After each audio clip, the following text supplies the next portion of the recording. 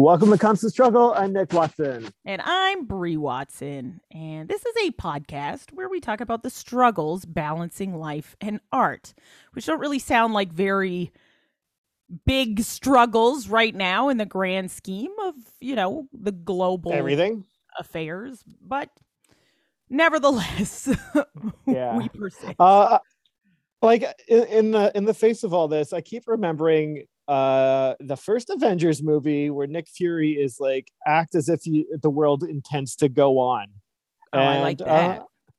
I think we have to go with that one.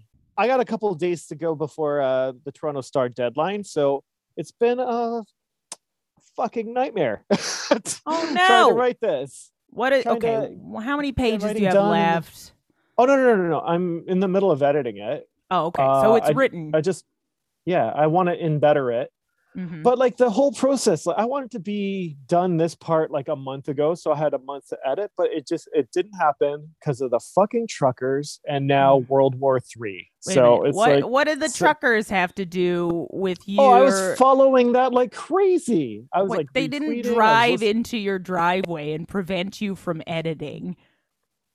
I was lost the whole time following it like a madman. Yeah, because if you're just in a Twitter rampage of trucking nonsense, that's not a good place to be at all. Well, I'm Bree. I'm an improviser, a comedian, a writer. This is episode number 76 of the Constant Struggle podcast, and it features an interview with Wellesley Robertson III, a circus artist performer, self-proclaimed jack of all trades, master of none.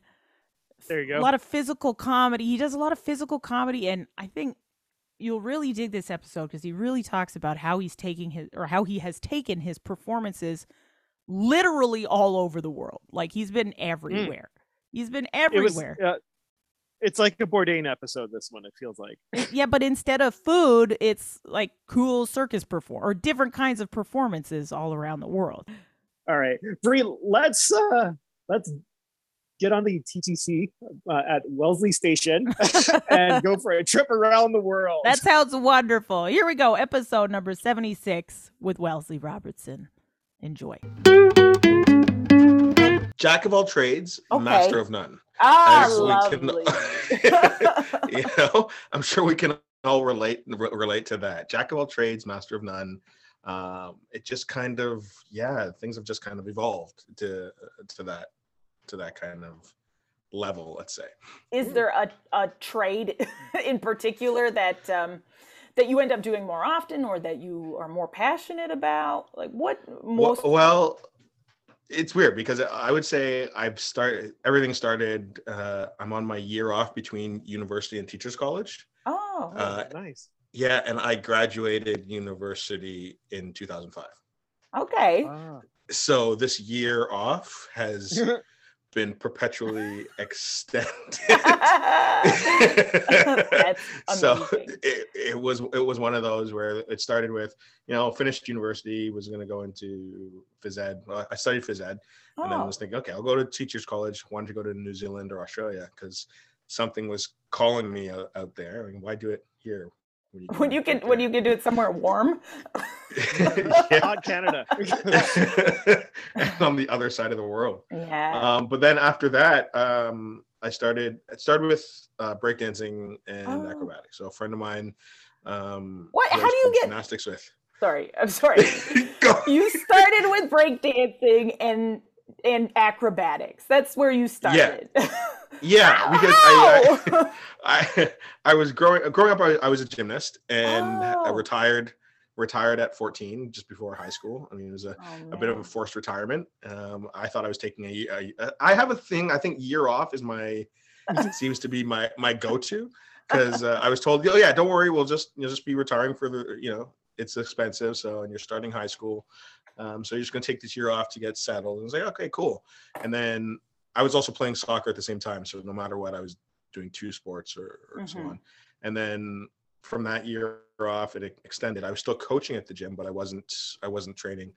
And then from there, university happened.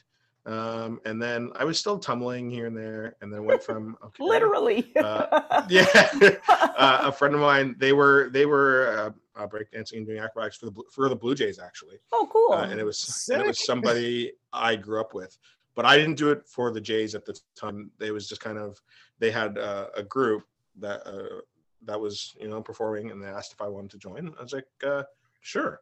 I'd love to. I mean, it's it's still still here and enjoying it. And then from there, everything kind of evolved from there. So it started with breakdancing and circus art. So that's when I started, doing acrobatics and balancing people on my head or stilts, which I do have a pair of stilts back here somewhere. That's amazing. And then it just one thing just kind of led to another. I mean, we were doing a lot of, we did some stuff for the Jays in the summer, some street festivals, so some trade shows, there was a lot of weddings that were done. Oh, wow. And then various, there's some commercials that I had done. I performed at one of the Junos in Ottawa. So what at this point you're performing breakdancing or all kinds breakdancing of it was breakdancing and circus art. So acting hadn't really come up.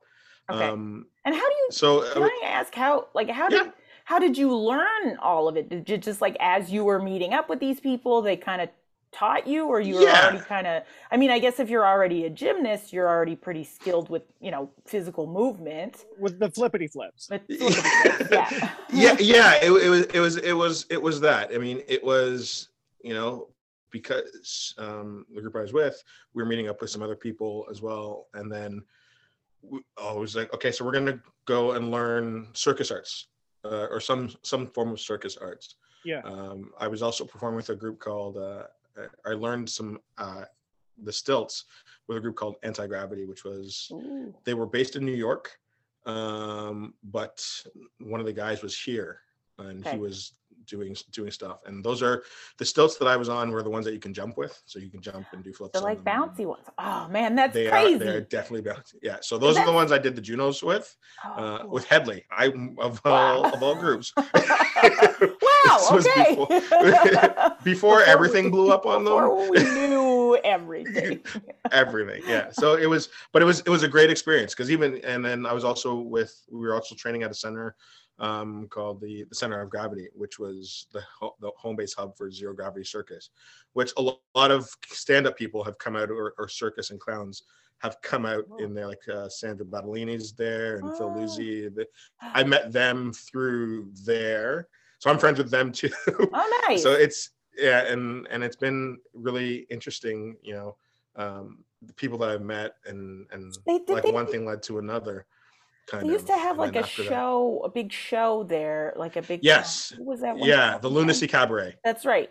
Did you perform there? I have done a couple. I have done a couple Lunacy Cabarets. I've seen these worlds cross over now. Man, I've been wanting to take in a good cabaret for friggin' years, and it's never happened. I gotta prioritize my cabareting.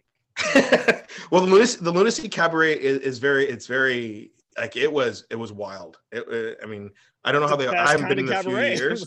Yeah, it was like anything that you could probably think of might actually happen, and then some. And then you're like, "What am I? Okay, cool. This is out there." But okay, I got it. Yeah. And then it's just. It's just really, I've met a whole bunch, just meeting different people. There's another group called Circus Orange that I got to perform with. So it's just, there's a lot of circus groups, comedy groups. So it started physically with physical theater and then the next thing I did a couple auditions here and there, and then wanted to get into I've done some stunt work, which cool. I've done a bit, but I wouldn't say I'm a stunt person. Okay. I've done some stunt, but I haven't worked enough to say I'm a full-fledged stunt person. It's just like I wouldn't say that I was a break dancer. I was a performer who can break dance. Wow. Okay. Right? So, and that for me, that's more of a respect for the discipline. Especially because I have a lot of friends who are break dancers, who are b-boys. They are that's what they do. For me, it was an added skill that I have that I can use. Something you could put on the resume in case. Exactly, special skills. Oh yeah, I can do this. I know there are people that are much more skilled, more talented than I am, but at the same time, if you needed somebody to do it, I could do it. Or like, I mean, I don't spin on my head, but I can, I can maybe do one revolution as opposed to 7. Right. But I can fix the rest in post. Yeah. So and then can we go back to ones and do it? Oh, God, more times? Right. My head hurts.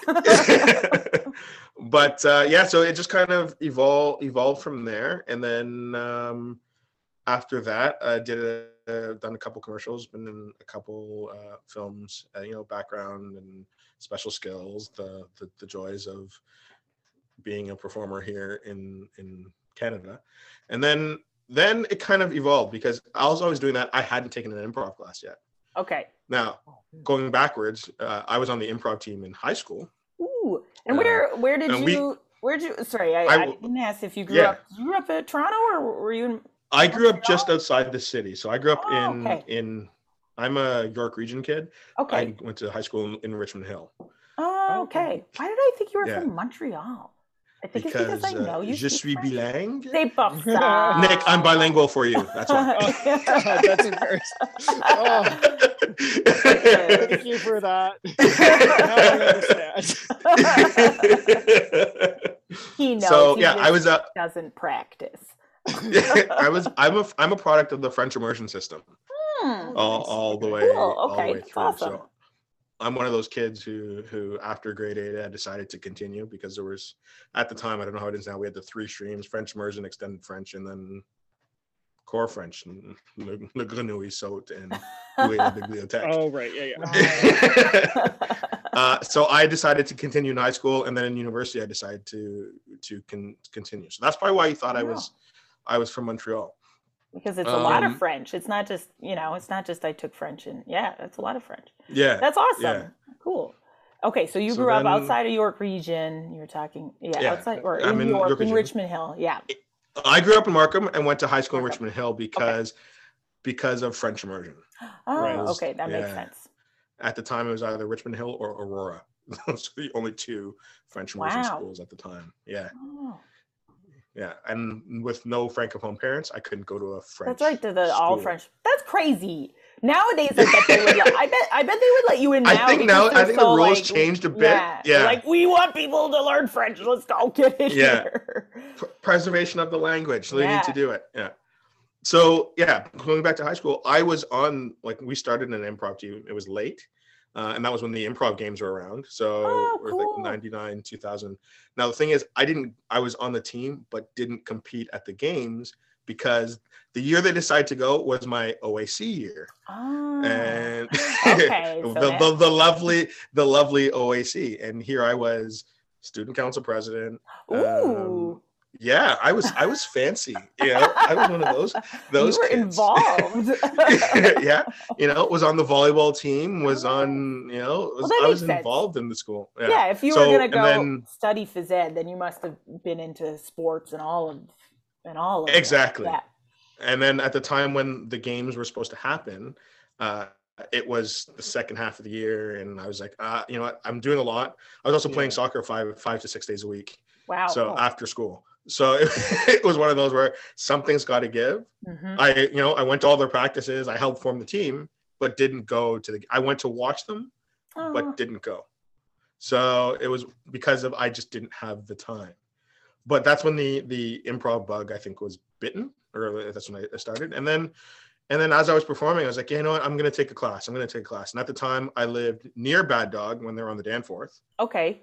But I didn't go to take class because I heard weird things at the time, and being young and immature and not really knowing too much.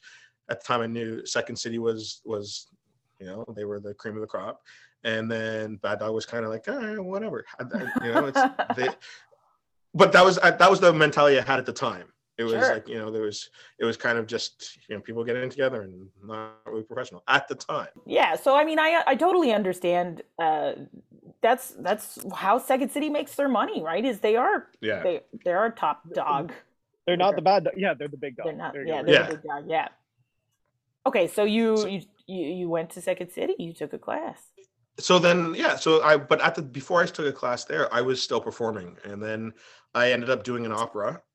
What? What? Okay, what? Like, explain. So, yeah. Okay. So here's what happened. I was doing I was doing some circus arts, and we did a cross Canada tour where we essentially toured Canada 5 times, going back and forth. What? But the most scenic route ever. So we started in Ontario, and then we went to Saskatchewan, and then we came back to Manitoba, and then we went out to BC, and then we came back to Ontario. Wow. All this on a bus. Oh my God. That is a long journey. Yeah. 5 times? That's how we crossed Canada. It was a cross Canada tour with another circus program that was based here in Toronto. And then after that, I met another acrobat who, I didn't know at the time. He was the dance captain for this opera, and I found out that the head of the director of the circus show sent out an audition from the Canadian Opera Company for this new opera that was happening. And it was okay, and they were looking for acrobats and puppeteers. Which it was called The Nightingale. So it's Nightingale and Other Stories, or Le Rossignol. It was directed by Robert Lepage, I've worked on a few shows since. He's also directed Ka for Cirque du Soleil and Totem. Cool. And wow. So initially I did the audition, and a friend of mine, my friend was dance captain. Now, I didn't get the part at the time. Okay. They called me 2 years later and asked me if I was still interested in joining the show. And at the time they said, well, we're going to New York, but you won't be able to come to New York, but we'll be doing Quebec City, Amsterdam, and Lyon. Ooh. Oh, wow. So here I am. Yeah. That's a pretty good trip. Right. So the reason I got that was because they needed someone to replace my friend, who is roughly about the same size and it can do the same amount of tricks. So it was a direct phone call. They called me directly. Wow. And then on the phone, they're like, well, don't answer right away. Take some time to think about it. You're like, and here I am. I'm already saying yes in my head. And I was like, okay, cool. You'll call back. Great. No problem. My aunt who was a dancer, she was with Ballet Creole. When she was younger, she now lives in Calgary. I called her right away, and she's like, "You need to take this." I know, but they said, she goes, "Don't think about it. Just you. This is something you need to do." I was like, so when they called back, I was like, "Yes." Now that is where things started to really snowball. Okay. Oh my goodness. Yeah. You're already doing so many things, and this is where. Okay, all right. I'm on this journey. Yeah. Here we go. because for me, I was starting to get really, I guess, bored with the breakdancing and acrobatic side. Well, the breakdancing side, because we were doing a lot of weddings. And we were doing the same performance and the same thing. And there was also a rift that was happening with everybody performing. So it was kind of that I'm starting to get to a point where I need to do something different. And then, I mean, the monotony of breakdancing is well known. I totally get it. Yeah. But it was just, there was a lot going on in the interweaves, the interpersonal relationships and so on and so forth. That was kind of like, okay, this is, I think I'm slowly starting to see coming to a head. And at that time, so what happened was I did the first trip. We trained here in Toronto. They went to New York. Cool. And then when they came back, and a couple weeks later, then we did our first part in Quebec City, which was great. Performing it, and it was really cool. Learning. Then we went to Amsterdam, And that was my first big trip away. I was gonna say, had you been to Europe before? No, this was my first time. Well, Europe, yes, on a high school trip. Oh, cool. That's, okay. That was just March break. Here it's, we're going to learn about Normandy and. Man, that's still a cool trip. It's cool, but actually, no, that is a fun trip. I was going to say maybe a little bit of a downer, but I think never mind. Yeah, no, it was great, but it wasn't the same. Yeah. And that was so like you're here to work in Amsterdam, like that's awesome. It was 5 weeks in Amsterdam. Oh my gosh. It was basically all of December. I spent Christmas, New Year's, and my birthday in Amsterdam. Now, small fun fact about Amsterdam, if you can ever get to Amsterdam for New Year's, it's a riot. Because apparently fireworks at the time I was told fireworks are banned or restricted all year. I could be wrong, but this is what I was told, except for New Year's. Whoa. Now, New Year's Eve day, you hear fireworks all day. And as the day progresses, they get progressively louder and more constant. Wow. So as much as it sounds weird to say, you could think you're in a little wartime because you're hearing just explosions constantly. Everywhere. No kidding. Yeah. And you can't it's like during the daytime. What's the point? You can't even see them during the daytime. No, you just hear explosions going on. Things are blowing up here. Okay, cool. And then as the day progresses, they just get louder and bigger. Wow. Now comes nighttime. It'll be the kids. They're just so anxious because they can only do this one time. So they'll be nagging their parents. Come on, just one. Let me just get one. Yeah. So it was neat because it was my first time in Amsterdam. I was there for Christmas and New Year's, and the Christmas markets were great, and New Year's was nuts. Yeah. And I got lost. You didn't let yourself get every day. Oh, I love that city. You didn't allow yourself to be tempted by the drugs and the sex. Well, I did go to see what the red light district was all about. Yeah, I went to go, and they had the sex museums that were there. Apparently, there's about 3 of them or 4, but there's you have one sex museum, and then you have the real sex museum. I'm like, so what's the difference between the two? And then you have another sex museum that's somewhere else. I'm like, okay, so I've just seen everything. But there's a lot of penises in the a lot. I don't know which one sculpture. I went to, but I don't know if I was particularly impressed with the sex museum. But then again, I might have been too high to realize what was going on. I love Amsterdam. Yeah, it was great. I mean, even I did my Heineken tour and became a Heineken aficionado. I'm not a big Heineken fan, but by God, it tastes good over there. Well, but the one that you're supposed to drink is Amstel. Oh, all right. Right, and then we learned about why the bottles were green at the time. Ooh. It's because they used to take the water from the Amstel from the river, so to hide what was ever in it. I love those little Amsterdam stories.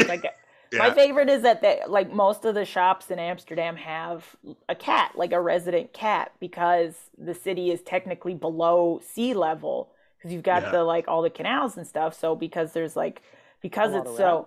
tons of rats.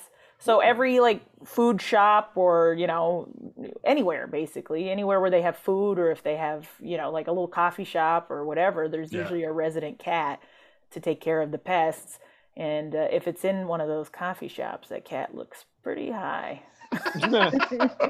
Well, there were a lot of bicycles too. That's true. A lot of bicycles. Everybody's telling me, we have about 3 bicycles, and it's I have one at home, and I leave this one here, and then I'm gonna go get another one. It's why? Just take the one home. Nah, it's all good.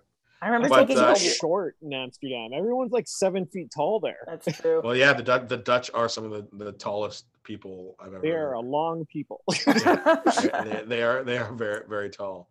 But yeah, so Amsterdam, it was neat. It was an experience. I mean, I went to the zoo, and the zoo was neat, but I was really disappointed because they had raccoons. These are from North America, and I kid you not, these are the smallest raccoons I've ever seen. I'm like, you are putting these in the zoo. You know what? Let's go back across the pond. We'll show you raccoons, because these are not raccoons. These are like little kittens that you just painted. And they clearly haven't been eating enough garbage. Right? Some good quality Toronto garbage, and that'll be your trash pandas are locked up. Aw. Yeah. So then after Amsterdam, we did Lyon, which is another great, beautiful city. Beautiful city. How long were you there? Lyon was there for 3 weeks. Okay. Oh, nice. How was the food? It is, yeah. I've been, Lyon is great. I've been a couple times since, also for work. But I prefer, like, in order of favorite cities in France, I would say it's Lyon, then maybe Marseille, and then maybe Paris. Yeah, Paris. Yeah, I think that's pretty much it, right? Like, Paris is your tourist destination, but people who live in Europe and who can access the rest of France more frequently would probably rather be anywhere other than Paris. Well, and that's the thing, like, Paris, I found the first time I went, I was in high school. I was too young to really like it, because I was like, they're snobby and and then the second time when I went back and I was on my own, what I realized with Paris is you have to push back. So no matter if you don't push back, you won't like it. But as long as you push back, you do. That's okay. I get the city now. Interesting. So yeah, it's Nantes. I prefer Nantes over Paris, which is. I've never been to Nantes. What is in Nantes? Nantes, well, they have a lot of castles.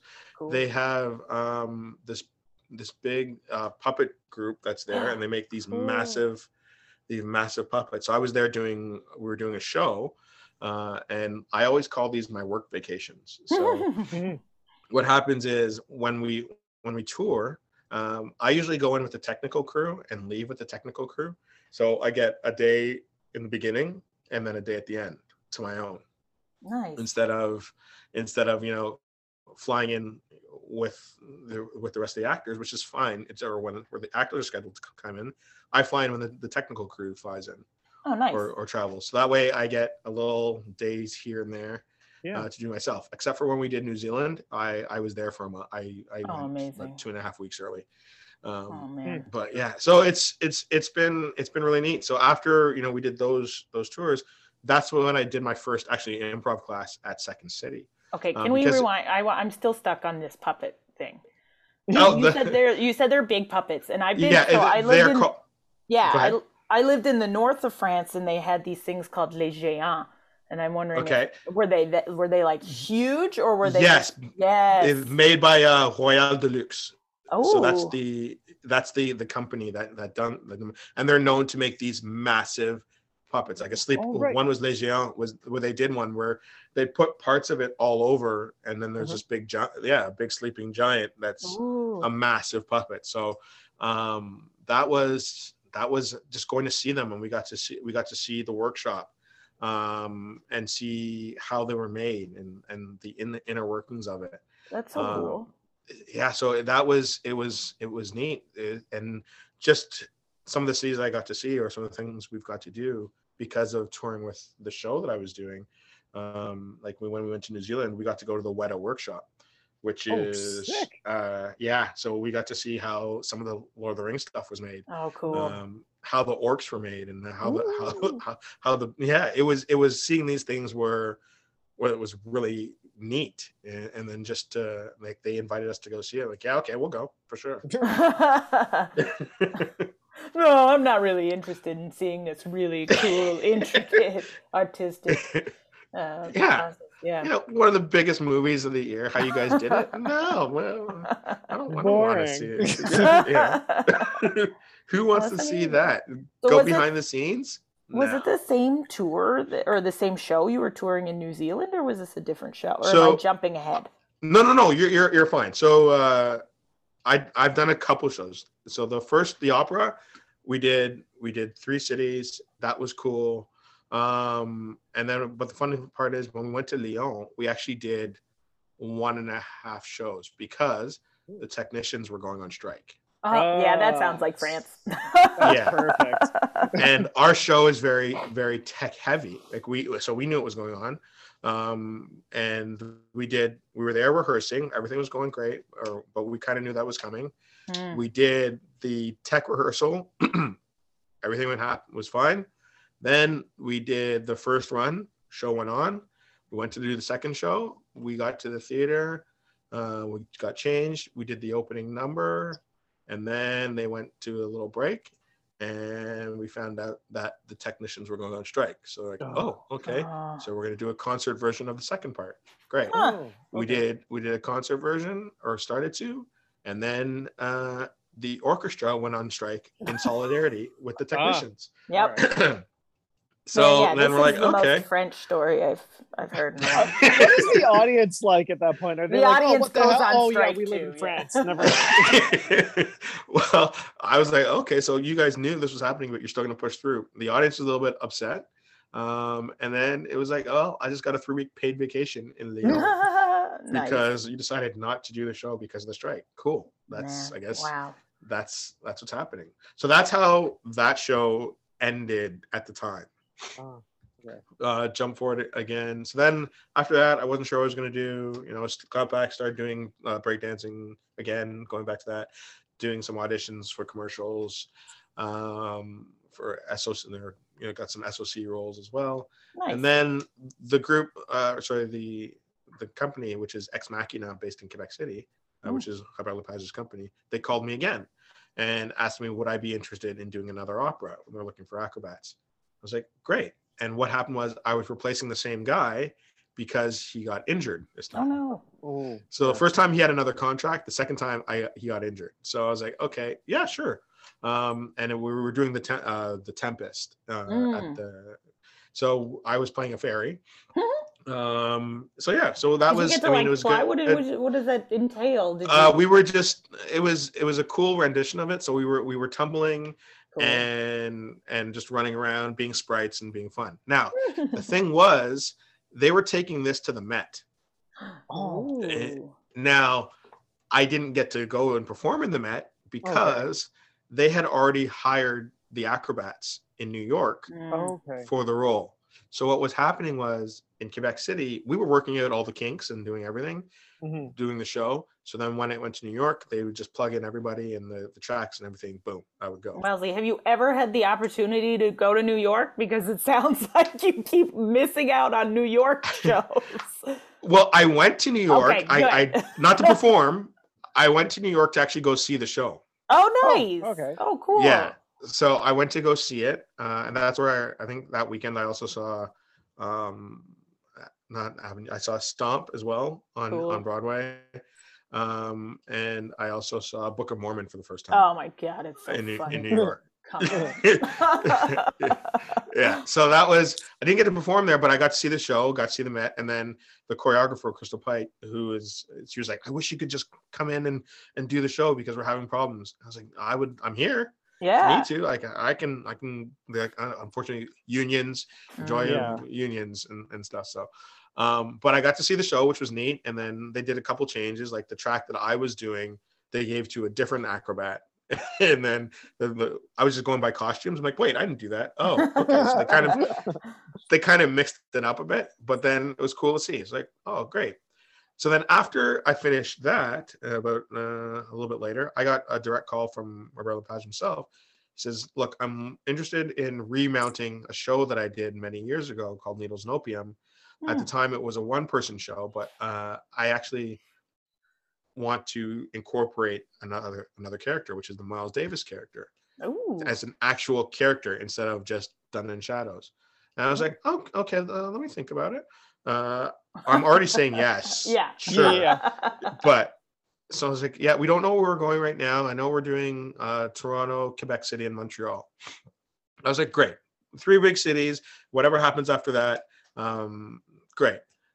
That from start to finish, once we started rolling, I toured with that show for 5 years. Wow. 6, and I'm actually supposed to be in Quebec City right now doing it, but for COVID, it did get postponed. So you're playing Miles Davis in this? Yeah. So Needles and Opium, the quick synopsis of it, it's basically about a guy who's going through a breakup and how he's coping with this breakup. Now it's essentially 3 stories in one.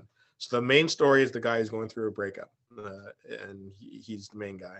The second story is when Miles Davis crossed the Atlantic. He was in Paris and saw how he was being treated in Paris, and they loved him and was respected. Then came back to New York or in the States and was treated like a second citizen. Ugh. And then the third story, which is kind of, it's there, but it's really loosey goosey. It's Jean Cocteau, his views on American society. So essentially what happened is Jean Cocteau and Miles Davis crossed the Atlantic at the same time in opposite directions.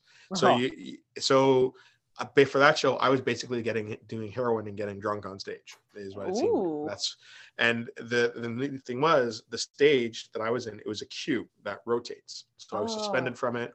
And, I was, people were like, oh, did you really play the trumpet? I'm like, yeah, no, I did not. I took a trumpet. I learned to play the trumpet in elementary school, as we all do, for music. And I took a couple trumpet classes just to make the fingering look real, the breath control to look real.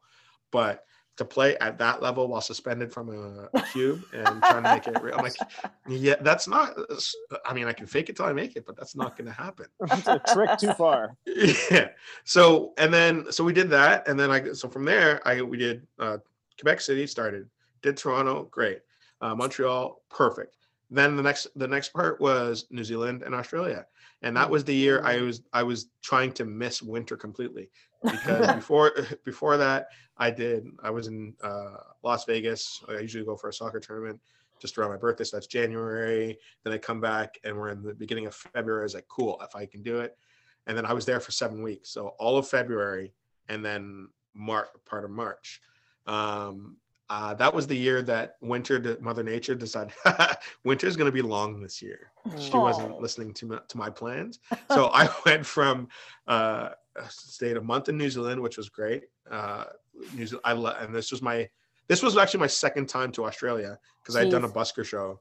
Amazing. We did a busker festival, and that was my first time, which it was great. It took me about the reason I went to New Zealand so long was because the first time I went to Australia, it took me about 2 weeks just to get around the same time frame. Now I forgot that I stayed up the entire flight. Yeah. Oh, okay.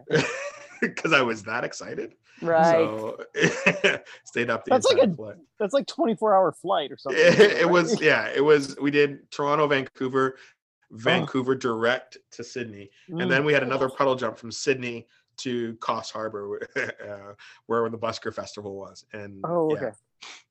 So that was my first time in Australia, and loved it. And then the second time I went, we did New Zealand, and I loved Australia until I went to New Zealand. And then New Zealand I fell in love with, and then Australia was like, I like you, you're great, I will. But New Zealand was just, the way I see it, it's the relationship between Canada and the United States is New Zealand and Australia. New Zealand being Canada, Australia being United States. It's just the dynamic, the relationship, the vibe just seemed that. Yeah, like England and Scotland, ain't it? Mm-hmm. Similar? Just a chilled difference. Yeah. So it was that, and then so we did New Zealand, Australia. We went to France. We did Lyon. We also did England. I was in England for about 4 weeks. Oh, nice. Spain, Japan, Korea. Wow! Oh my God! And do you get to when you're in these places? Do you get to, I know you said you travel with the text, you'll get like a day to yourself, but when you're going all over the world like this, did you get any time to kind of explore the city or the different cities, or was it like go go go go go? I call them work vacations for a reason. Like I said, New Zealand, I was there 2 weeks before everybody. Everybody from the festival that we were at knew who I was. I was there. I did my first bungee jump in New Zealand before the show. I might have gotten in trouble because I did it and didn't tell our tour director that I went. I just kind of posted a picture of me suspended from my feet. She was They're like, we need you in the show. Yeah. Well, can you wait until after we do the shows before you go do stuff like that? I was like, yeah, sure, no problem. Okay. Yeah. So I got to go see, like, I did Hobbiton when I was in New Zealand. Cute. Yeah, it was neat. And then when I watched it, like, I was walking down there. When I was in Australia, I went to the Olympic Park.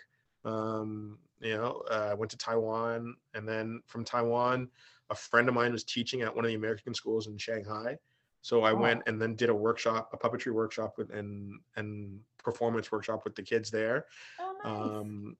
On my way home from Taiwan, stopped off in China, and he was like, "You need to go to Beijing." And I was like, "Okay." Almost got stuck in Beijing. Yeah, that was fun. What happened there? The weather. Okay. And no one really speaking English at all in the airport. Oh no. Yeah. So I had to get back to Shanghai, but I almost got stuck in Beijing. I went to Bahrain in the summer for a circus show, and had the military police from the United States consulate come up to me when I was taking pictures. Yeah. When I was in Japan, I got to do a kabuki. I got to go see a kabuki show, which was absolutely neat. I got to go see a sumo match. Didn't know what the heck. Didn't know it was the thing is, it was the last match of the year. I didn't know what I was watching, but it was absolutely amazing. Wow. And it was either go to a sumo match or go to a live action Sailor Moon show. That was the two dynamics of that day. But yeah, like I try to make the most of everything. I mean, they are work vacations, and I don't know how long or when I'll get to go back to see some of these places. Right. Like, I'm a soccer player, so I did go to, like, when I was in Spain, I went to go to the stadiums. Nice, when I was in France, I got to go see a couple games. Nice. One of the people I was staying with when I was in Lyon, she had season tickets to Olympic Lyon game, a match. And I was like, I was trying to go to a game, and I was just going to buy tickets. She goes, "Don't buy tickets here." And I kid you not, they were right at the center of the field. Oh my gosh. Like it wasn't dead on right on the touchline, but they were great seats. And I was like, I didn't even have to pay for these, and these are absolutely amazing. Yeah, and Lyon's a good club too, right? Yeah. In Korea, I went to a baseball game. Oh, cool. I'm not a big baseball fan, but I would go watch baseball in Korea anytime. They had cheerleaders. You could bring in your own food. It was tickets were like $10, and I was on the first baseline. It was absolutely unreal. I was like, this is absolutely great. It was, I mean, it's these little things that you just, I'm going to go and just walk and see what happens. Do they have like the chants for each player as well? Like, yes. I think they do that in Japan. Oh, yeah, cool. It was absolutely, baseball, going to baseball here, I was like, this is, okay, I'm ready to leave after the fourth inning. It's so tame. Yeah, no, they were like their cheers on the dugout, and they're having a good time. I'm like, this is baseball? This is exciting. This is fun. And I wasn't even watching the game. I'd rather watch everything else. But and then getting immersed in the culture too. Like, it was, going to see a sumo match in Japan. Didn't know anything, and it was something I wanted to do. Going to see a kabuki show, which you can either do a full day session at the kabuki show. You can do a half day in the morning. You can do a half day in the evening. You've got all these little nuances and things you can do that you wouldn't know unless you're there. I went to Disney in Japan. Oh, nice. Yeah, and that was a hoot. Disney in Japan is something it's an experience in itself. So, and then it was just, I was in San Francisco. We did a show there.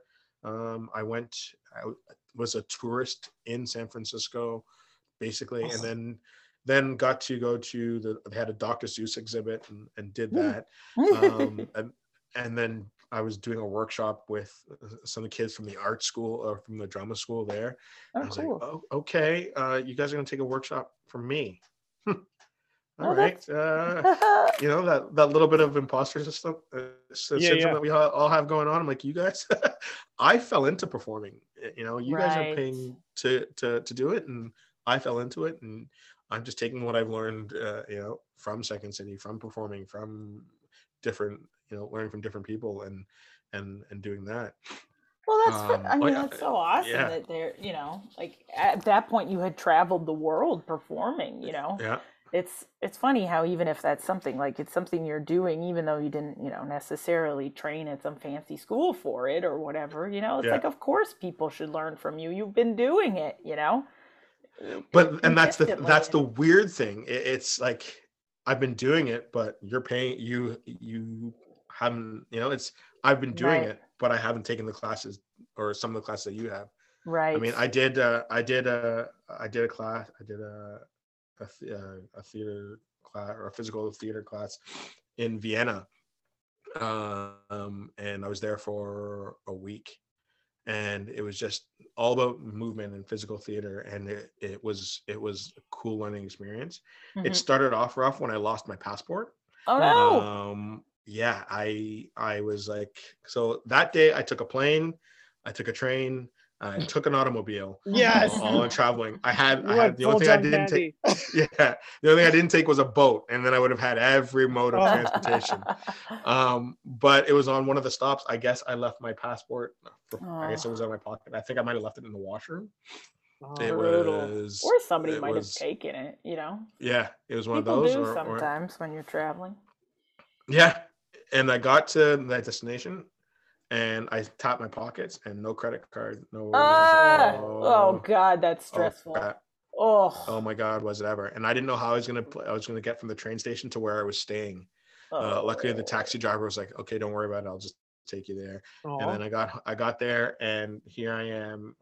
I called home and then bawled. I was like, I don't want the stress of all that travel and lost. That's a freaking nightmare, man. Yeah. Yeah. I was like, I don't even. It was an ugly cry at the time. and then got through it, and then it was a great experience just going there to learn. Mind you, they had us getting up every morning about 7 to do Tai Chi. Yeah, but that's I wanted early, to sleep. Yeah. and then after the class was done, or the workshop was done, I stayed in Vienna for another couple of days. There was a festival which to this day I went to. I still don't know what I saw on the opening act, because they were all on stage. People were running on stage, and I'm there in the crowd, and people are losing their mind. On stage there was a DJ, there were lights, and there was a smoke, and everyone was just losing their. I'm like, yeah, you put lights and smoke, of course it's going to look great. It's going to look amazing. You got the lights going through the smoke and changing colors, and music playing. Yeah, and people are like, they're analyzing it and losing their mind. I'm like, okay, cool. Then they have people start to run. They were just running around the stage and jumping in the front, and then running around the stage and jumping in the front. This is choreographed. Do Austrians not know that raves are a thing at this point? You'd think so. Like you're in like, Austria, which a lot Berlin, of Germany. So then all of a sudden, one person runs and they have no pants on. I was like, what the hell just happened? The next person ran through and didn't have a shirt. I was like, okay. Then the next person ran through, no bra. I'm like, what? And then the next person had a shirt, no underwear, and no pants. I'm like, okay. Wow. The next thing I know, I'm like, everybody's naked, and they're doing this running on stage. One girl, she comes to the front, and then she shakes her boob right at the front, and everybody's losing their mind. I'm like, what am I watching here? I get art, and I get getting, but this is like, you're just getting naked for no reason, and just want to shake your stuff. Cool. I'm all for, if you want to do it, great, get naked, yeah, but at least have a purpose or a point. I need a narrative here, guys. I want to follow something, not just run around. There's smoke and lights and music, and all of a sudden you're just naked and jumping. I'm like, I don't know, I don't get it. But yeah. So that was that, and then got back, and then after that it was more like, cool, performing is where it was is what I like to do from there. And it's one of those where it was really neat to see that there, at the time I was like, there's just more than just breakdancing and acrobatics, and there's a whole lot more. So then I started doing more stuff with Second City and more improv classes, and did the conservatory, auditioned first, and then got in, but then had to step back because I had another tour to go with. So then re-auditioned again and got back in. What was your conservatory show called?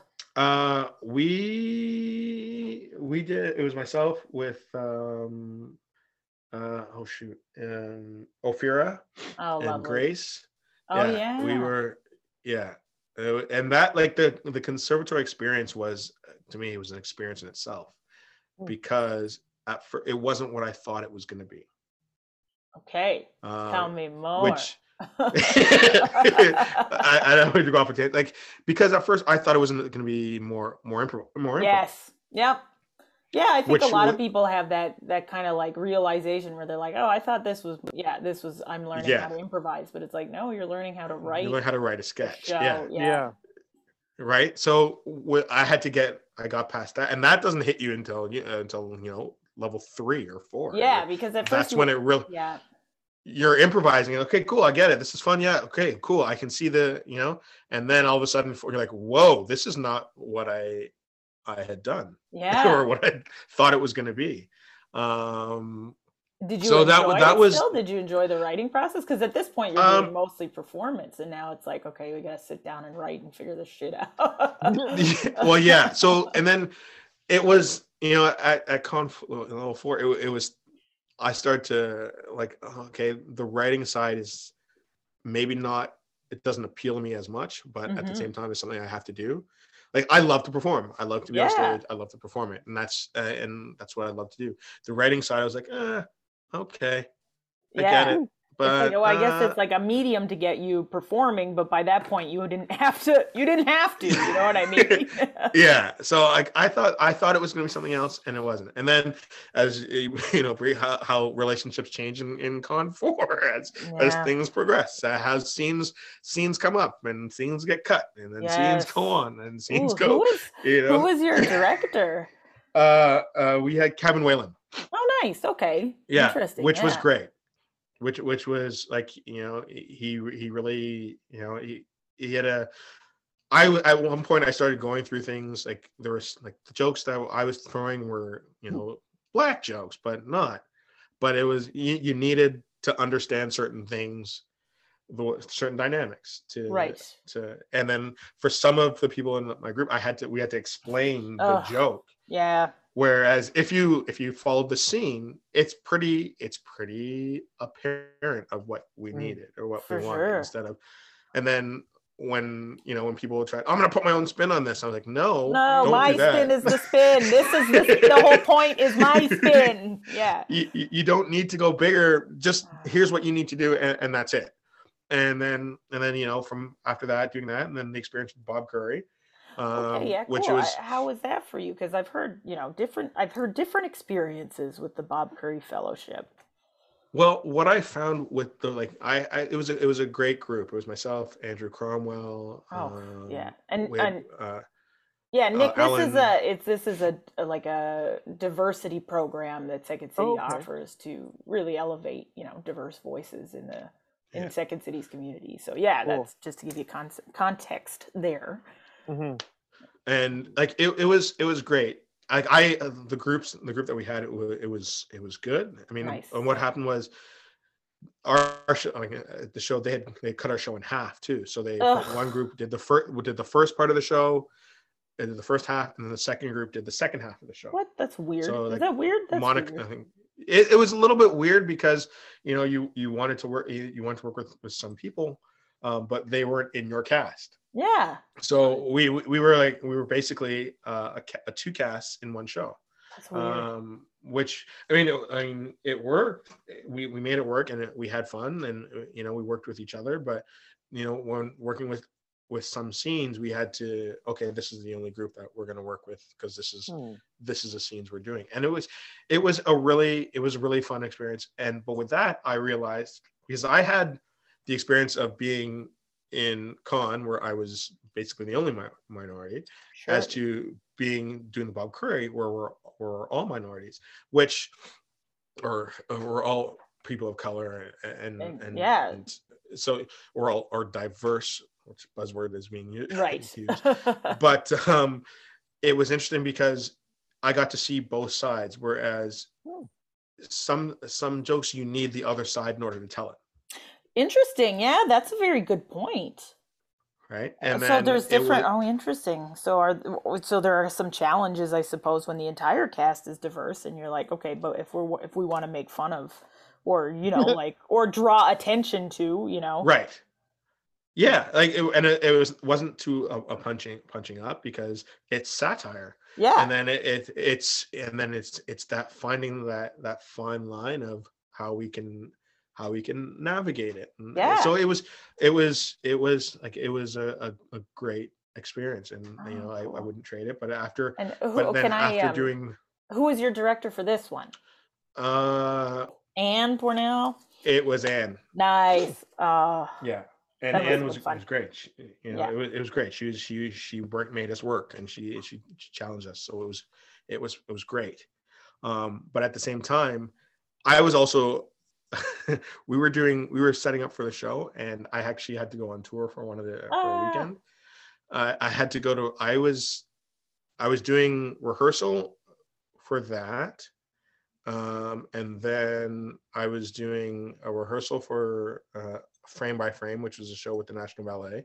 Cool. And then we did a tour in Romania. I was in Romania for about 18 hours. I did rehearsal, and then left rehearsal, got on the airport, went to the airport, flew to Romania, landed in Romania, drove straight into tech rehearsal. We were doing Needles and Opium at a Shakespeare festival in Craiova, Romania. Wow. So that combination was weird. So I was traveling for more hours than I was actually in Romania. So you're like a narcissistic assassin. Like, we need a man for a job. Some director's like, I got the guy. and then do your thing. Yeah, and then still got to throw in a little bit of I'll be a little bit of a tourist here and there, and look a bit, and then and that was that. And then from there we did it, and after that did the show. It was great, and then we went to Russia. Oh wow! Did Russia? We went to Perm, which is basically the Yukon of Russia. Yeah, oh. We were we go there. We landed at it was in the winter, so. I just got cold in the winter. No, sorry, it was summer. About it. Oh, okay, all right. No, it was summer, because I remember it was just before the World Cup. So we were there. We landed at 5:00 in the morning is when the sun comes up, and it set like around 11 at night. Okay. So so that's how far north we were. Yeah. And it was neat because we were there, we performed, we walked around. I was definitely the cultural ambassador for a lot of Russians. I was the first Canadian that they'd ever saw, and by Canadian I mean person of color. Yeah, that happened. Oh my god, that's fun. It's like, yeah, we all look like me over there. Well, we were at basically it was this little kind of like amusement park.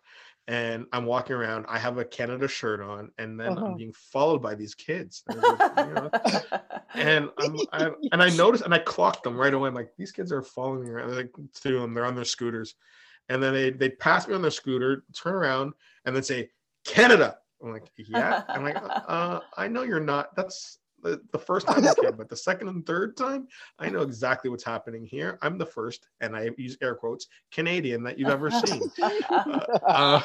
So this is happening, and then I stop and go get something to eat at the amusement park, and then right across the way, there's like a little stall. You go there like at the CNE or whatever, and they have like some food or whatever. And then the woman was there with her son, and she literally was pushing him towards me to go sing something in Russian, but along the lines of go practice your English on this guy because you are going to English school and we want you to be better. So anybody who's in French immersion speaks French, or when you're younger, you're learning, and your parents like, what did they say? Go speak French to that person. Can you translate what they say when your first trips to Montreal? So this kid was having that.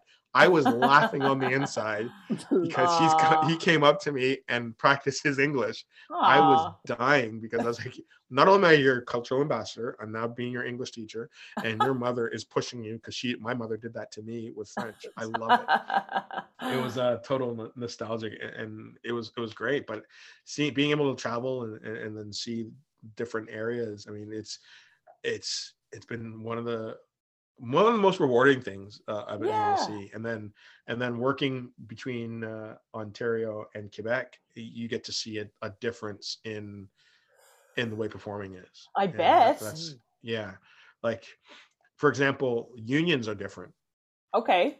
So in English Canada, you have the two big ones. You have the ACTRA and Canadian Actors Equity. So ACTRA is covering film and television, and Equity is stage, among all, and opera and all the others. Whereas in Quebec, it's UDA. That's just one all around. Union des Artistes, which covers everything.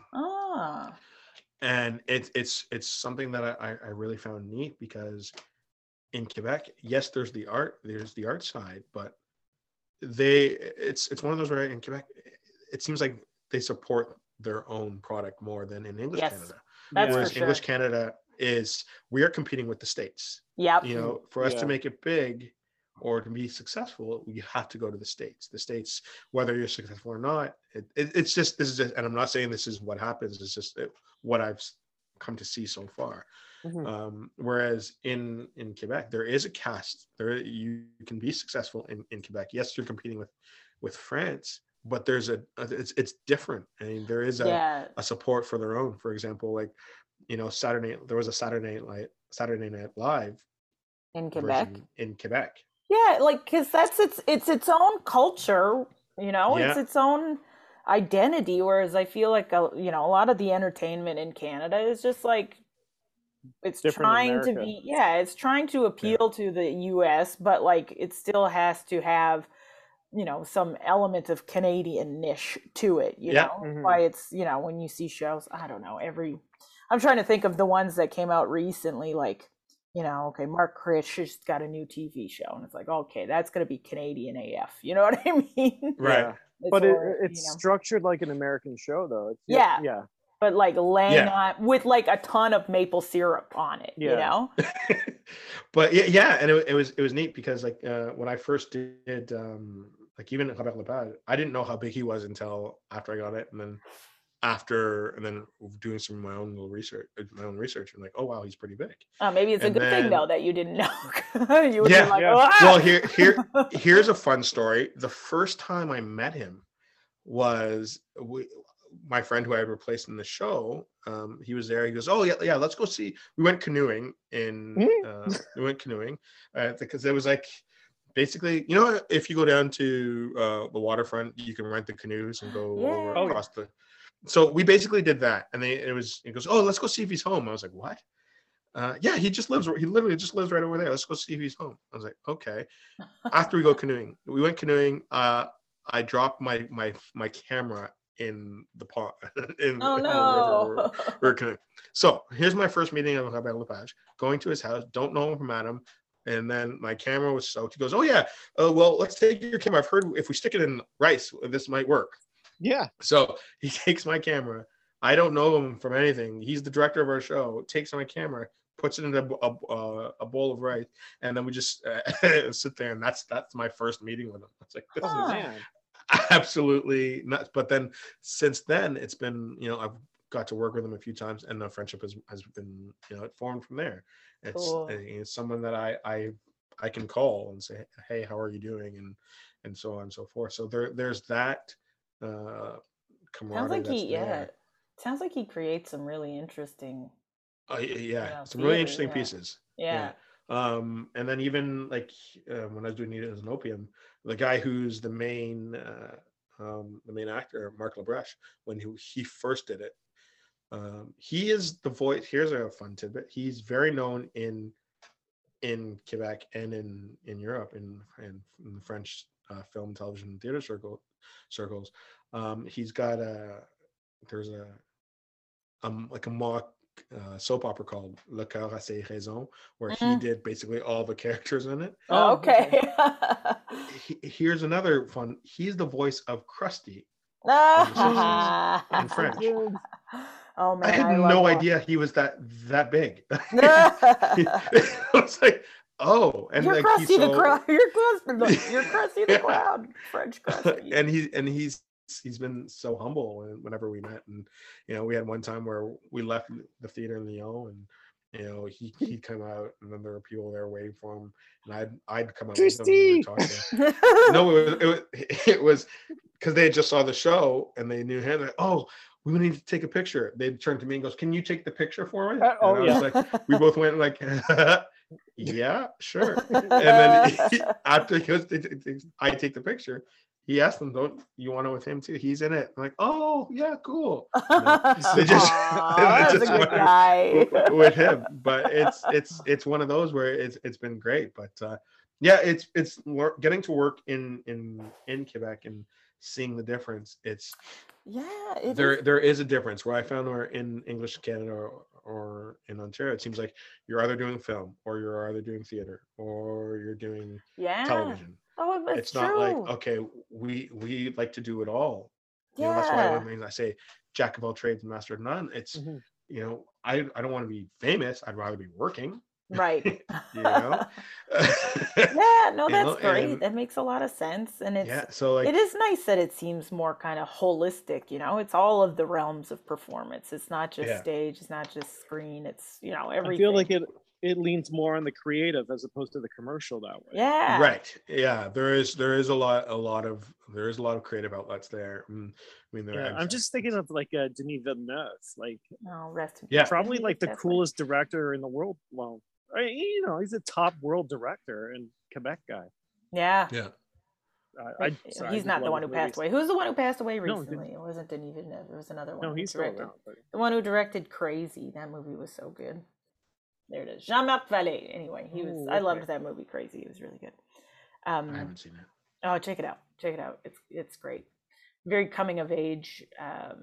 Like it's set in the 70s Montreal, and it's this guy and his right. It's like it's a guy who's like coming out to his family, and it's just very like Quebec in the 70s and how that process looked and how crazy it was with a really amazing soundtrack in the background. Really awesome music. Okay, Wellesley, I love this adventure. You've been on such an adventure with your performances over the years. It sounds like it's just like COVID obviously must have, put a little bit of a wrench in it, but what would you say? Go ahead.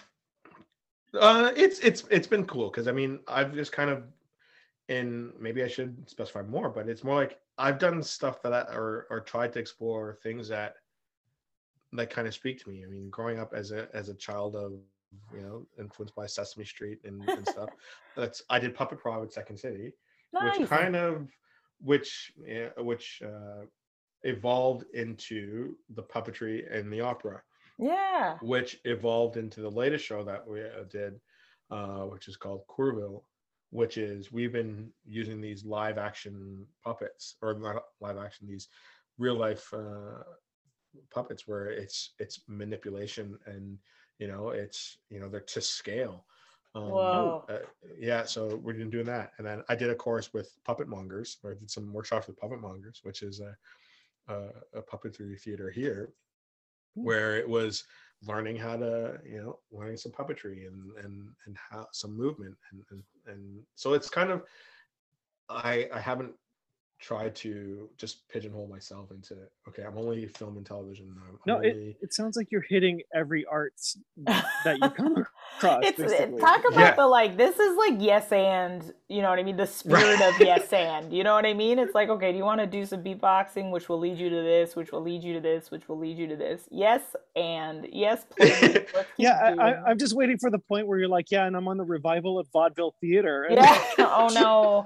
Hopefully, it's much better than it was before. Because vaudeville, man, these performers they would get ripped off. You know what I mean? Like the performers, it was a tough life for the performers. The people who like ran the show, they were making tons of money, but the performers. Okay. But I guess that's it, right? You did it because you love performing, which leads me to like even last week I just did a book. I was just reading for a book or an audiobook for the CNIB. So there's voice work in that I'm doing with that too. So it's kind of like. You know, have a lovely voice. It is nice and soothing. Well, thank you. Thank you very much. You need to get in touch with the people at Calm. Calm, there you go. Yeah. Well, that being said, Wellesley, since you've been following your passion and following each new opportunity as it comes up, do you encounter points where it feels like more of a struggle? I mean, I suppose all the time. Okay, great. Tell me more. Oh no, he froze. No, he got too excited telling us about the struggles, and now he froze. So as I was saying, every day it seems like it. You know, am I still there? Yes, you're here. Good. Just want to make sure. We're listening attentively. So just before COVID hit, like we did frame by frame, and I was like, okay, good. So this show might start to tour now. You know, we had got some dates that might be happening. We might be going to Japan. We might, you know, and this is with the National Ballet, and then COVID hit. Boom. Ugh. Shows were canceling left, right, and center, except for Le Rossignol, the Nightingale, which was being revived in Lyon. I hadn't done that show for 2.5 years because the last time we did it was in Toronto, and then since then I was doing Needles and Opium, but then they wanted to do it just before COVID. They were like, we're still going to do it. It's still going on. I was like, okay, this is when everything was shut down. You know, when Toronto was still a ghost town and the Foxes were taking over Toronto. And all contracts were being canceled except for the show in Lyon. Wow. And Lyon was really pushing hard, and they were like, and for me, I was like, I had the toughest track in that show because I was tumbling, and I'm like, I haven't been able to train because the gyms are closed. Of course, I don't feel comfortable. So, and this is December October 2020. You know, there was a real push. I went to Quebec City to work on Courville for creation and rehearsal process. And they were trying to get information. They're trying to push us. They wanted our travel, we're here. We are the acrobats. We're working together, and we're trying to find out. Okay, so if the show gets canceled, what happens? Yeah. They weren't giving straight answers. Like, okay. So then we had then we had another talk with all of us, and some people were like, I'm gonna go, no problem. I was still sitting on the fence because I was like, something doesn't seem right. Yeah. At the time. And what happens if somebody catches COVID and you have to cancel the show? Yeah.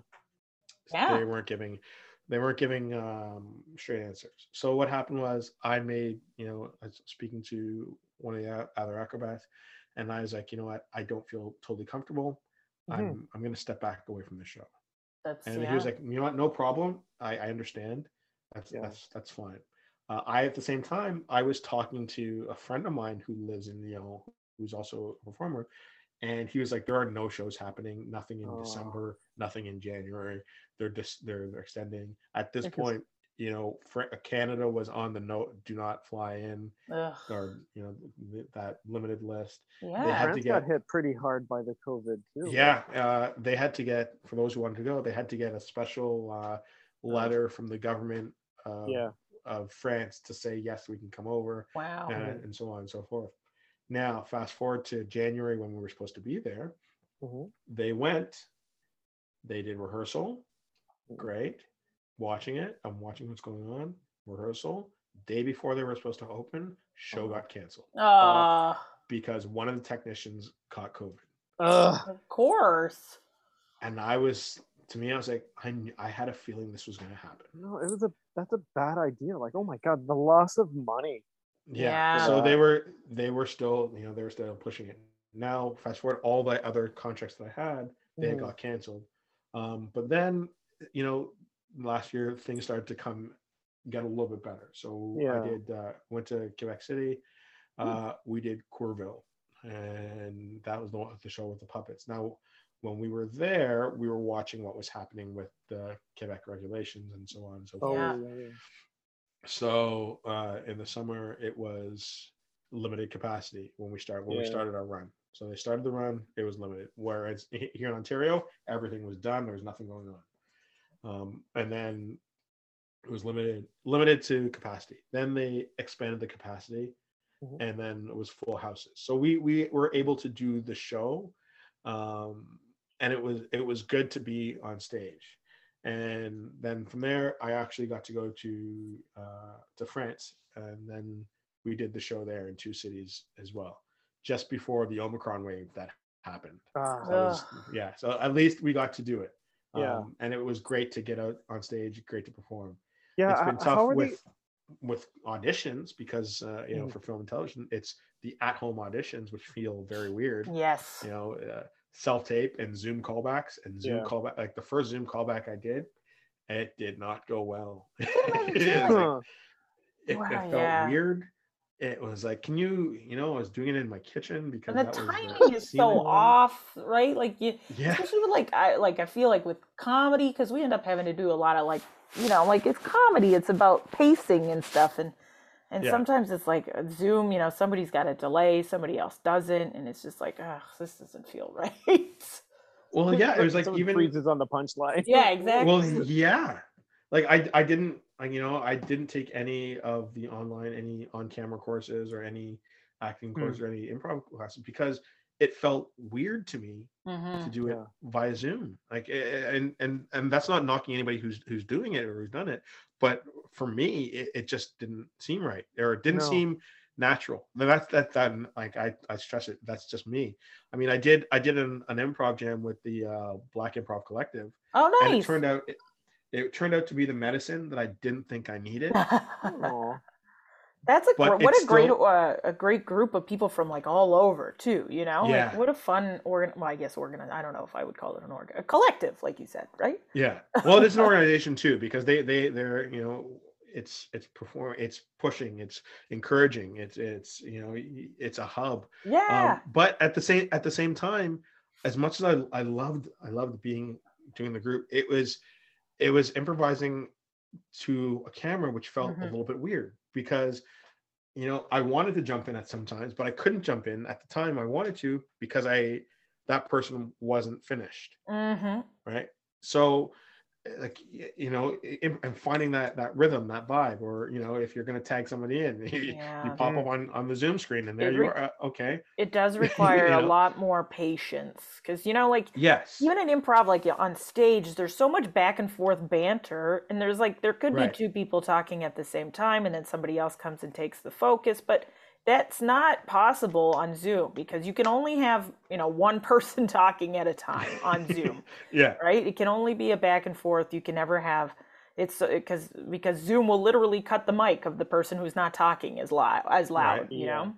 So it's it is very different. I mean, believe me, as somebody who's been teaching it for the past 2 years on Zoom, I've been watching you from afar, and I've watched some of the stuff that you've done as well. I'm like, more power to you, Brie, because I'm like, that's amazing. But for me, and I've said it to everybody, I will not take anything away from it. But for me,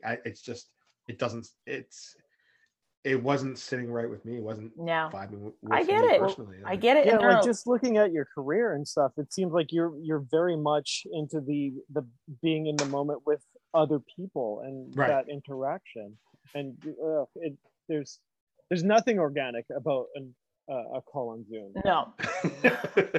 And it's except for this one. Yeah. Oh, that's good. But it must have been challenging too, because you've spent so much of the past few years just like out and about and doing all kinds of great things, and then COVID kind of shuts things down, and then maybe opens it up again, but then shuts it down again. Yeah. It's definitely that, and then it's with my agent, I'm like, okay, so what's happening? You ask about the struggle, and I say every day. I'm like, so is there? And I'm also a union. I'm in the union as well, right? So that makes things even tougher because being a union, there's a lot of non-union work out there that's happening. So I don't even know about the non-union work that's out there. And that's some of it is sketchy. Like I booked a thing, and they're right in kind of the height of COVID, and they're like, can you come on this day or whatever? And I was like, okay, but who's doing the COVID test, and who's gonna, like, what are we gonna have as far as all this stuff? And it was like, it wasn't there. You know what I mean? So even some of the non-union stuff, you got to be like, watch out. Some of it's great, obviously, but. Yeah, but I guess the union there's probably both sides. Yeah, the union probably took all of this way more seriously, and they're kind of like, no, we don't want to work. We don't think it's fair to put our workers in unsafe conditions. Yeah, and then you have the other side where you see all your friends who are working, or people are posting stuff where they're like they're working on. You see them on commercials, and they're like, oh, okay, great. Right. Yeah. What about me? Or you see the commercials or whatever that you auditioned for, and you're like, oh, okay. Yeah. They didn't like me. Or you get a callback, and then the callback that happens, and then nothing after that. That's the worst. You should at least contact people if they don't get it. You know what I mean? I hate the callback, and then it's like, well, did I book it or not? You don't find out until 2 months later when you see the commercial live, and you're like, I guess I didn't get it. You could have just said you didn't get it. I need to know these things. Well, yeah, like I said, I mean, I try to use the callback. It's like, okay, cool. I just made $50. Nice. That's what I got. That's a good point. At least you're making $50 for callbacks. If you're non-union, you don't get shit. Right? Or I mean, my barber gave me the best piece of advice when it comes to auditions. He's like, do them and forget them. Yeah. Because you're gonna be beating yourself up over it. Oh my god, yeah. And like even like I had a fun joke with Nigel the other day. Yeah. Because he's doing the Bell. I saw him on some of the Bell commercials. Yeah. So I auditioned for that Bell commercial. It was funny because I did it. I forgot it. And it was just before I went away to France. And then it was like the first time I saw it was midnight. I'm watching the Olympics on TV, and then I hear this voice. I'm like, wait, what? I know these lines. Wait, I auditioned, and then I'm saying. So then I called. Oh, weird! I'm officially allowed to hate you right now. Then I called him the next day. He goes, I guess you didn't. He goes, no. I go, I'm officially. He goes, why? He goes, I saw your commercial, and I auditioned for it. He goes, oh man. I go, it's nothing but love, but I'm allowed to hate you. It wasn't all it cracked up to be. It was a little bit of a class. It was a little bit of a mess. It was the recording. I'm like, I don't care. But I auditioned for that, and I did everything you just did. He goes, yeah. But here's what happened. List A, B, and C. So then the next day, I was up, and it happened in the morning. Here I am taking pictures off my phone and then sending it to them. How dare you? Are there any more? I'm like, yep, here's some more. I sent them a couple more. I'm like, dude, it's like I have a lot of like I love seeing everybody working. Like I see Sharjal on oh my goodness, Sharjal and lottery. Yeah, that guy books a lot. Yeah, and then I sent pictures to him like, hey, get off my TV. It's one of those where like I'll support everybody that's going on, but then you have that little monster that creeps in your head and it's like, hey, how come? What about me? Like how come? Like I'm not going on here, and then I'll call my agent. I was like, is there anything going on? She's like, it's really quiet. I'm like, okay, I'm here. Remember me. Don't forget about me. Well, hopefully. Hopefully things will, open up again. I mean, things are starting by the looks of it. Hopefully things will stay stable enough that for long enough that you can get out performing again. And do you think that's kind of where you would want to continue, at least for the foreseeable future, continuing to do these performances and traveling and you know, and all of that? Yeah, because like right now, like when I was in Quebec City for 2 months, I made it. It was a good payday. Nice. I'm not gonna lie. So and then at the time I was also working at Oakley, and the Oakley store in the Eaton Center. Do you get free? Do you get cool free glasses? Yeah, I did. I do have a nice. Good collection. It's hard to me to pay full price for. I know how much I was paying as opposed to how much they're being sold for. Yeah, let's go there with that. I worked at a movie theater, and I feel that way about popcorn. But something tells me Oakley is a little bit. It stings a little bit more. It was like it's one of those you see them, like, oh, okay, yeah, you paid about $300 for that. No. Maybe a third of that. Yeah. Name for the name. There's that. But it was so they closed up shop, and I live in Scarborough, so I had the option was A, stay on, at the time when they went on furlough, it was stay on furlough or get transferred to another store. The two other stores were Vaughan Mills or Toronto Premium. So Milton or Vaughan Mills. No, that's a bit of a trek. From where I am, that's a 2-hour trek. No, thank you. No, thank you. Dude, that's far for me, and I'm in Mississauga. So like, that's 4 hours on public transit. I think during COVID, and that's on a good day. So that's not even counting rush hour. I think there's so when they close up shop or decide to close the store permanently, I was like, okay, you know what? I think it's a blessing in disguise. We can work on the other aspect of what I'm doing, which is to become a full-time artiste. Yeah. But with that being said, like I made it was a good payday when I was in Quebec. So I'm good that I'm living off of that right now, and living at home with my mother and my sister at the time. Right now. Yeah, I'm not ashamed to say it. I do. It makes sense right now. No kidding. Well, I travel. Yeah. So it's been, Why? Yeah. What's the point of paying for a place if you're never there? Yeah. So it's it has its ups and downs, but with that, like I have I'm not struggling, but at the same time I do realize that I might have to work at some point. Yeah. But I've been lucky in that respect. So I mean, this year I decided I'm gonna go take a bartending course. Nice. Sick. All right. So that's happening. Or I've put some money back into what I'm doing. Like I just bought a new mic setup. I did buy a mic stand and music stand. So doing some voice work here and there. Nice. I joined Laughing Vikings if I do need to get self-tape and I need a reader or perfect. Take there. So there's stuff that's being reinvested into me. Mm-hmm. And like I said, I was in France. Right now I was supposed to be in Quebec City, but COVID they decided to postpone it. Yeah. I was supposed to go to Taiwan in May. That has been now pushed until 2023. Okay. So like this year right now is looking like, okay, it might not be as successful in regards to the performing and touring, but and the flip side to that is, okay, let's work on commercial, or let's do some voice work, or let's see how the film and television auditions are going to go. Because my agent was like, so I have you till May. I'm like, yeah. She's going to put you to work.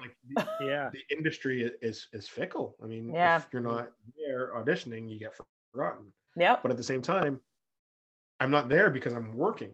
Yeah. So it's do I want to work and not be successful, or am I working and getting to see and getting to do everything? So to find that happy medium is the tough part. But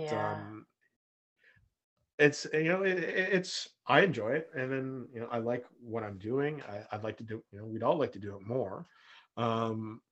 And then you have that, or I also have that thought of, okay, what can I be doing different? What do I need to be doing different? What more can I do to get out there more?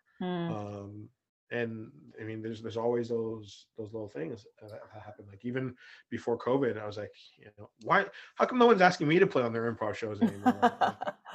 Or what am I not good enough to help? But at the same time, it was one of those where, when it comes to the circles, I feel like I don't go to every improv jam every day because I have other things to do. Well, it's almost like you got to keep reminding people that you're available, and it's hard sometimes. It's hard sometimes when you're like, well, I'm gone to France for the next 2 months. Well, yeah, there's like I'm here, okay, cool, but at the same time, it was like, oh, it was great. You always used to bring it when you came to propaganda. You know what I mean? Some people just half-ass their costumes, but you would friggin' commit. That was beautiful. I think Cupid was my favorite one so far. That was really good. Yeah. Well, hopefully when the new space is built, we'll hopefully be able to revive that show. Well, it was like, and I said, you're one of, you had asked. I was like, yeah, cool. But you were also one of the first people to come ask me to play. So it was, and I always had a good time. I was like, yeah, I'll always say yes to, if I can do it, I'll always say yes to Marie.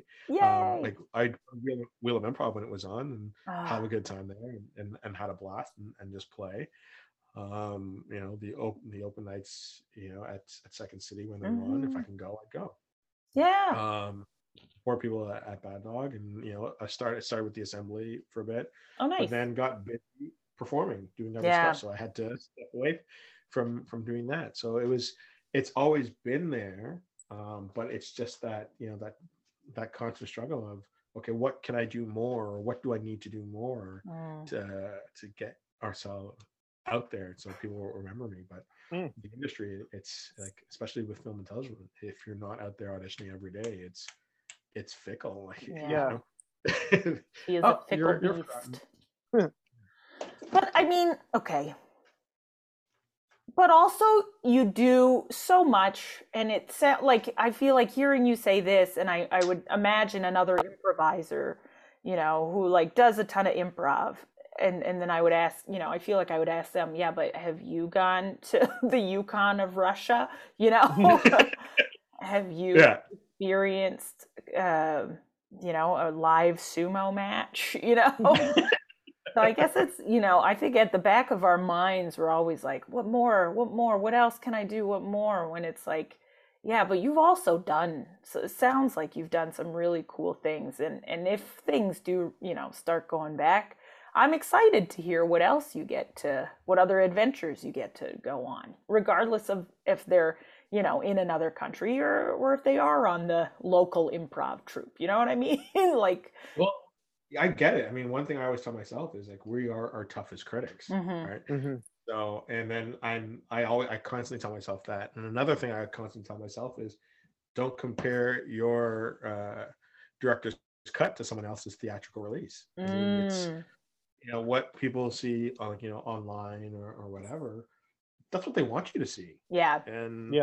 And I try to constantly tell myself that, okay, yes, they're working, and yes, they're there, but what else is going on? And they're doing a lot of things, and I'm not on, people are on TikTok and so on and so forth, and getting a lot of likes and famous there. I'm not on TikTok because I'm like, I don't have time for this. Yeah. Some of the ways to get famous nowadays sound really annoying. As much as I'd love to, I got to do something every day or every 3 days. I mean, I'm still struggling with Instagram and Twitter. Even then, I'll post something, and I don't care who likes it. I'm just posting something because I liked it. And I'll leave it alone. If you want to enjoy it, great, cool. That's all great for me. I kind of like it. I think it's more like, I like looking at it more like of a photo album for what you've been doing, as opposed to like, I'm putting this up so that everybody likes my shit. Exactly. Yeah. Or worse, I'm creating content. I'm a content. You're an influencer now. Well, Wellesley, this has been such a delightful chat. Thank you so much for talking to us. because it's so, I mean, we were talking about social media, and so maybe now is the time to say, like, if other people who are listening today would like to follow your journey and follow what you've been up to, and you know, and keep an eye on, you know, your adventures, where can they find you? You can find me on the Twitter box and on the Instagram. So they're both on the interwebs. Okay. And it's at Wellesley 3RD. So at WELLESLEY, the number 3RD. So Wellesley third. They're both the same. Are there two? Are there two Wellesleys before you? There are two Wellesleys before me. Wow. So I am officially the third, even on my birth certificate. Oh, cool. And my passport, it does say the third. Wow, that's epic. I don't have my web page up yet. I mean, I'm holding the domains. I have two of them. Ooh, but nice. There's nothing. I've been holding them for a good while now. But there's nothing there because I was like, oh, I'm gonna do it. I'm gonna do something. One day. But yeah, Instagram and Twitter, we'll get people to follow you there, and we'll put the links up on our show notes to make sure that everybody can check out what you've been up to. And hopefully you start getting back to, you know, cool performances and travels and that kind of stuff real soon. Nick, did you have any questions? No, I do, Brie, but it's fine. Oh, Nick, you gotta ask at least a question. Okay. All right. Here's a good one. We can end on some optimism. Ooh. Once COVID is done, where are you most looking forward to going to next? Because you're a man of the world. Well, based on what's possibly coming up, Taiwan is possibly coming up. Japan is possibly coming up. There was talk of Spain. But I'm looking forward to Japan again. Australia might be coming up again too. But the big ones that have been talked that have been pushed back to next year are Taiwan, Hong Kong, Japan, Germany. So the thing is, like, the world. Yeah, it's tough to answer because even though will send a calendar with these potentials, but it says to be confirmed. So even with me, even though those dates, those potential shows are there, they don't exist until I get it's confirmed. Right. Yeah. Right? So it's one of those, I try not to get overexcited. It's more like, okay, it's cool. Okay. We might be going here this day. I'll potentially book it up. Potentially, I'll put it in my calendar, but it might not happen. Like I have friends in Vancouver who we might be going there, and I'd love to go there to see them as well as perform. And then like the big trips, like I said, they're work vacations. I get to go, and it's the best way to travel when somebody else pays for it. That's for sure. Yeah. So not only do I get to work, I get to see it, but and it's, you know, yes, I've been to Tokyo before, but it's, you know, I think Tokyo is my third favorite city that I've been to. Cool. Like Wellington was number one. I can say that hands down. What's number two? No, I have to jump in. Tokyo, I think, would have to be number two, and then Nantes is number three. Yeah. That is a strong list. Right? But I'm writing these down. I was like, travel. But then there are cities that I've seen that didn't make that top three. Like I was in Lisbon for, you know, I was in Lisbon shooting a Canadian Tire commercial. Amazing. Right? And in that commercial, you barely even see me. Look, who cares? I got to spend all this time in Portugal. Right? It was a great work vacation, you know. I mean, so like that's on my list. Madrid is on a list of places that I love, but it didn't make the top three. Sydney was great, didn't make the top three. Melbourne was lovely, and I got to love Melbourne. Like I was there for 5 days, and it took me 3 days to figure out the beat and the speed and then I was like, oh my gosh, the city is cool. It's not great, but you know, there's, and then as you asked, it's one of those like, oh yeah, I did this here. You know, make the top three, and I was there for 5 weeks. Oh man. You know, I spent the New Year's and Christmas in Amsterdam, and it didn't make my top three. So it's like, it's just talking like, I'm like, sometimes I forget that I've been to that city. Oh wow, that's a nice that's a nice problem to have, I think. Like San Francisco, I was there for a month and a half, and I was like, oh yeah, I was there for a month and a half. Oh, that sounds amazing. It's that. Oh, that's awesome. I look forward to seeing more of your adventures, and I look forward to yours too. Well, yeah, my Zoom classes online. Which is also kind of the world. Yeah, sure. I love it. Well, if you wouldn't mind saying struggle on with us, I think we'll wrap the episode up because this was a fun one. I feel like we traveled the world in this episode. Nick, what do you think? For sure. Yeah. Yep, for sure. Right. It's just like a Bourdain episode. Yeah. But like all of them at the same time. Oh, man, we didn't even talk about food that much. Yeah. I had live octopus in Korea. What? Oh my God. Oh, yeah. The idea of that is making me cringe. That's a story. Well, it crawled off the plate. Oh my God. Yeah. On that note. The fish market. All right. Well, hopefully we're not. We'll slowly crawl off the podcast. We'll say, struggle on. Struggle on. Everybody. Struggle on. All right. Bye. See ya. Well, here we go, folks. That was episode number 76 of the Constant Struggle podcast with Wellesley Robertson. Journey. Oh my goodness, we went around the world a couple times. Uh-huh.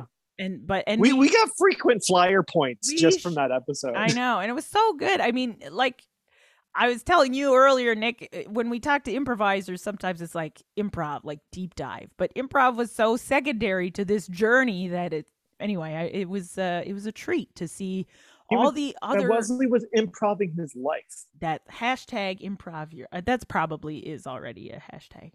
Yeah. So if you would like to learn more about Wellesley and follow his journey, because he's probably going to go around the world a couple more times, and I think it's definitely worth checking out.